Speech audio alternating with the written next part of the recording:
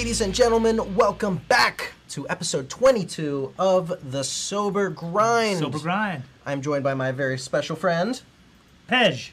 And my name's Austin Armstrong. I'm finally back. I was away for a bit. You are back. I was in the DMV. Oh my goodness. Tell me about your trip. DC, Maryland, and Virginia. It was really good. Well, I'm happy to have you back. We missed you. I'm so happy to be back. Tell me about your trip. I just had a great time on the East Coast. I was, going to certain agencies and certain schools and certain churches and just talking to people about addiction and alcoholism. And it was a good trip. It was fun filled. Went to some conferences and things like that. So, which was your favorite state in the limited time that you spent there? DC. DC? I mean, I love Why? DC because there's more happening there. I'm more of a city guy, Got it. I love LA, and DC was like a mini LA in that area. I went to but Maryland was cool too. So was Virginia. Yeah, it's very green there. It's very it's beautiful. There's a lot of vegetation. It rains often, so it's nice. It's really nice. Yeah. Okay. I went to Washington, D.C. in 8th grade for a field trip, and that was my only experience there. I saw a ton of students walking around, just absorbing all of the history, the nation's history. Yeah. It was good. That was cool. I'd like to go back. Yeah. Maybe. Well, maybe one day. Anyway, today, how's everybody doing today? Yes, how are you? Let us know where you're at. Are you watching from D.C.? Or are you in the likeliness of California? Let us know what city you're in. Also, we would love for you to interact with us today, ask questions.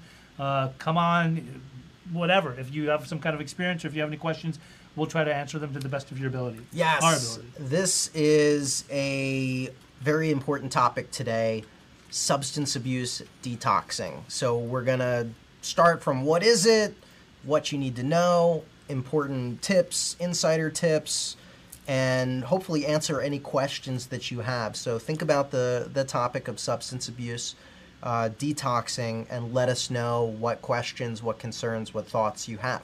Mm-hmm. So let's just jump right in. Okay. What is substance abuse detoxing, Pej? Okay, well, so when people are obviously using substances, their bodies will grow, they'll have a dependency upon the substances depending on what they are. Mm-hmm. Some substances obviously are easier to detox than others. There's opioid detox, which is much different than, for example, an alcohol detox or a benzodiazepine detox, and a lot of people, methamphetamine detox and cocaine detox are very similar to each other as opposed to the other, and each one has its own category, each one has its own type of detox. So yeah, and people's bodies grow a dependency, and there's always going to be a withdrawal, where they'll experience the withdrawal symptoms and going through withdrawal. So depending on what they've been using and how long they've been using it, they need to, when they come into treatment, detox is usually the first part of the arc of treatment, where they come in and they have to go through a certain process for a certain number of days and to detox off of certain types of substances. Gotcha. So what is the typical detox process like? What can someone expect when they're going through detox, and how long does it typically take? Well, it depends. Like, for example, okay, so let's say somebody's coming off of opiates, right? Mm-hmm. Opioid addiction, pills and such, and heroin. Usually, they come in and they're given buprenorphine, which is, it within itself is an opiate, but it has, an antagonist blocker. So basically, they will be put on it for a few days, anywhere from 3 to 7 to 10 days, depending on, how long they've been using, and they will taper them off of that, and it sort of takes away from the pain that they would be enduring, as opposed to if they were just to do a raw detox, like where it would be nothing and cold turkey just quit. Now, if it was, let's say, for example, a benzodiazepine detox, there's so many different kinds. So, I mean, there's Ativan, there's Klonopin, there's so many different types. And that within itself is an anxiety killer. And it's used sometimes to help people detox off of other substances. But sometimes people grow a dependency on benzos, So that there's two types of substances that could, if you don't get detoxed properly, it could result in death. One is alcohol and one is benzos. So if that one it ranges. It could have different. Wow, that's tough. using benzos to detox off of something else, Right. and then benzo itself being a very difficult drug to detox off of. Yes. See, some Wow. people are prescribed benzos, like Xanax Yeah. and things like that. And then a lot of kids these days, or just people, will abuse their benzos because, Mhm. you know, it is an anxiety killer, obviously.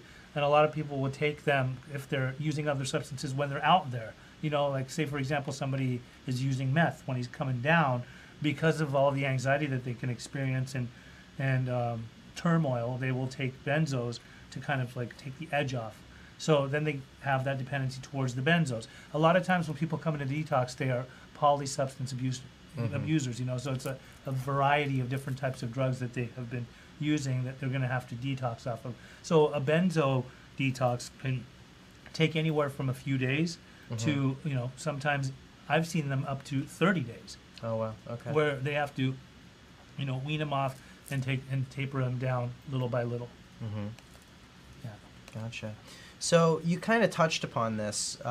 What, in your opinion, are the easiest drugs to detox off of, and what are the hardest? Would it be alcohol and benzos, or what? What's your opinion? Of Again, all no, the drugs out there. alcohol and benzos, I think, are some of the hardest ones. Right. I mean, alcohol, you know, you will be usually prescribed some benzos and other types of, but I've seen actual alcohol tapers where they have to give the person alcohol Right. and taper them down until they get them level to the point where they're normalized. But also a lot of alcoholics, when they are detoxing, they have DTs, delirium tremens. So they have hallucinations. They have the shakes. So it can be very rough. It's not easy, right?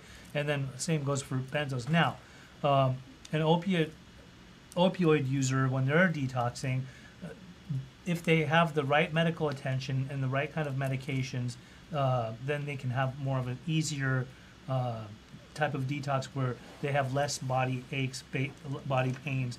A lot of their gastral systems, you know, they're given medications for that so that they won't have all of the problems that come along with the opioid withdrawals.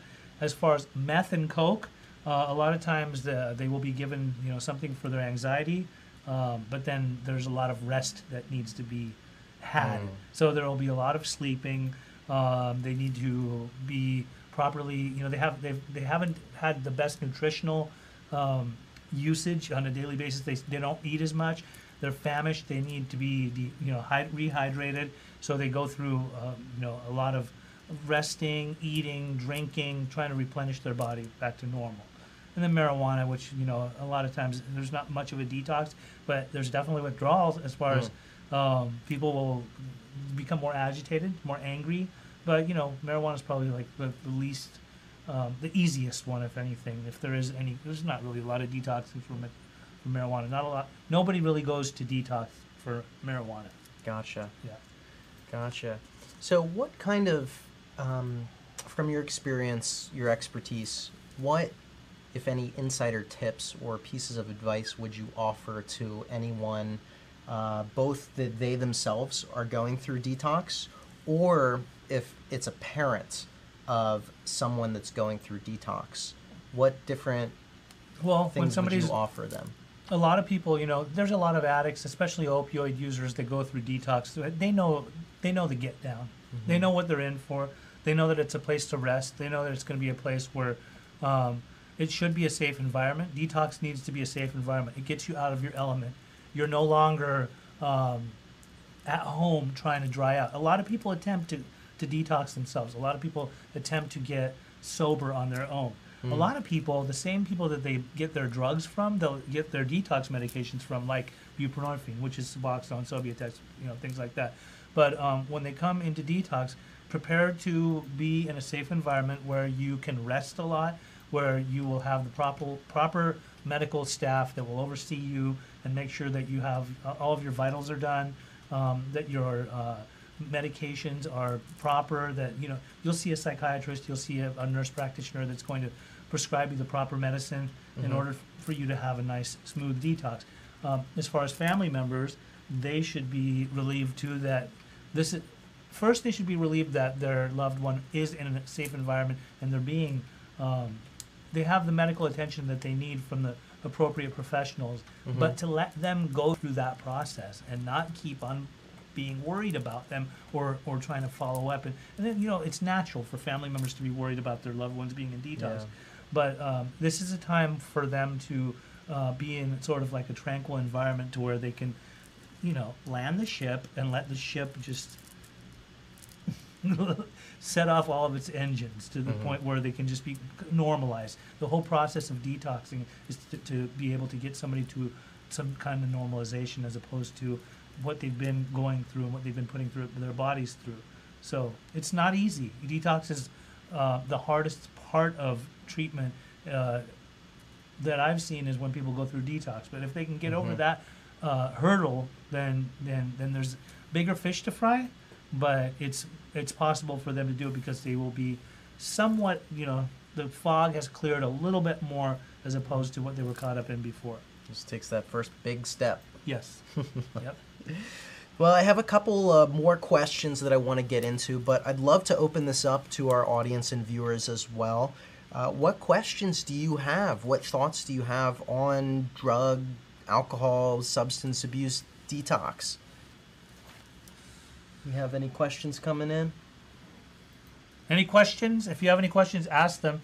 In the meantime, I do want you guys to know that we have another Facebook page called Ask an Addiction Specialist. Yes, we do. It's down there in the link. You can always just type it up in the bar up there too. Ask an Addiction Specialist. If you ever have any kind of questions that are based around addiction, alcoholism, anything like that, you can come and ask. If you're suffering and you have a question, feel free to come ask. If you have a loved one that you're worried about, feel free to come ask. We always have professionals who are readily available that will answer your questions. And there are a lot of people that are in recovery that have experience with, addiction and alcoholism that will be glad to answer your questions too. So ask an addiction specialist. You can always just request to be part of that group, and we would love to add you to it. Yeah, absolutely. And to tie on to that as well, this podcast, in addition to the live stream video, is made possible and accessible through iTunes, through Google Play, through iHeartRadio, any platform that you're listening to podcasts on. Check us out on there, Sober Grind. There's links to Google Play and iTunes in the description of this video.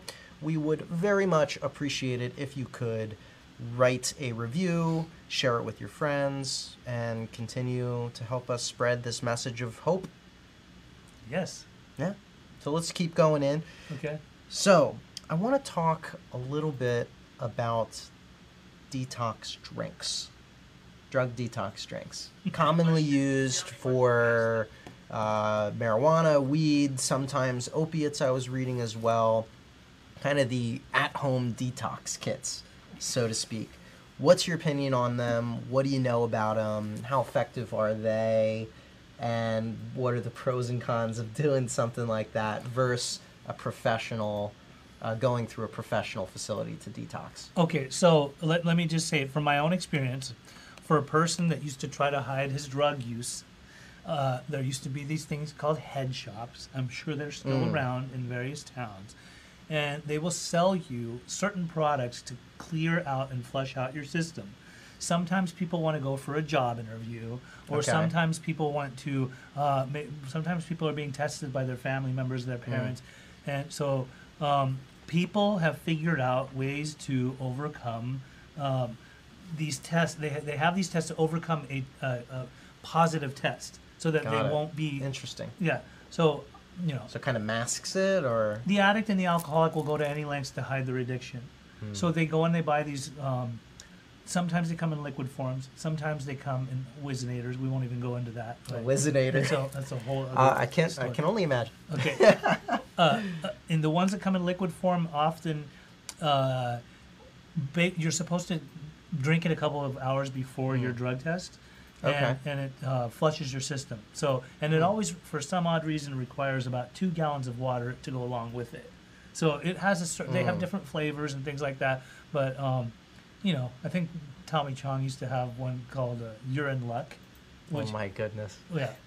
So basically, it would You're in luck. It would clear you out, it'd clean you out, and you can pass drug tests with it. So it's not really like Wow. you're really detoxifying yourself. You're not going Yeah. through a detox. Your body is just basically being flushed, and then you can mask your system so that when you do actually take the test, it doesn't show that you have a positive. So a lot of kids are doing that these days because they want to pass a drug test.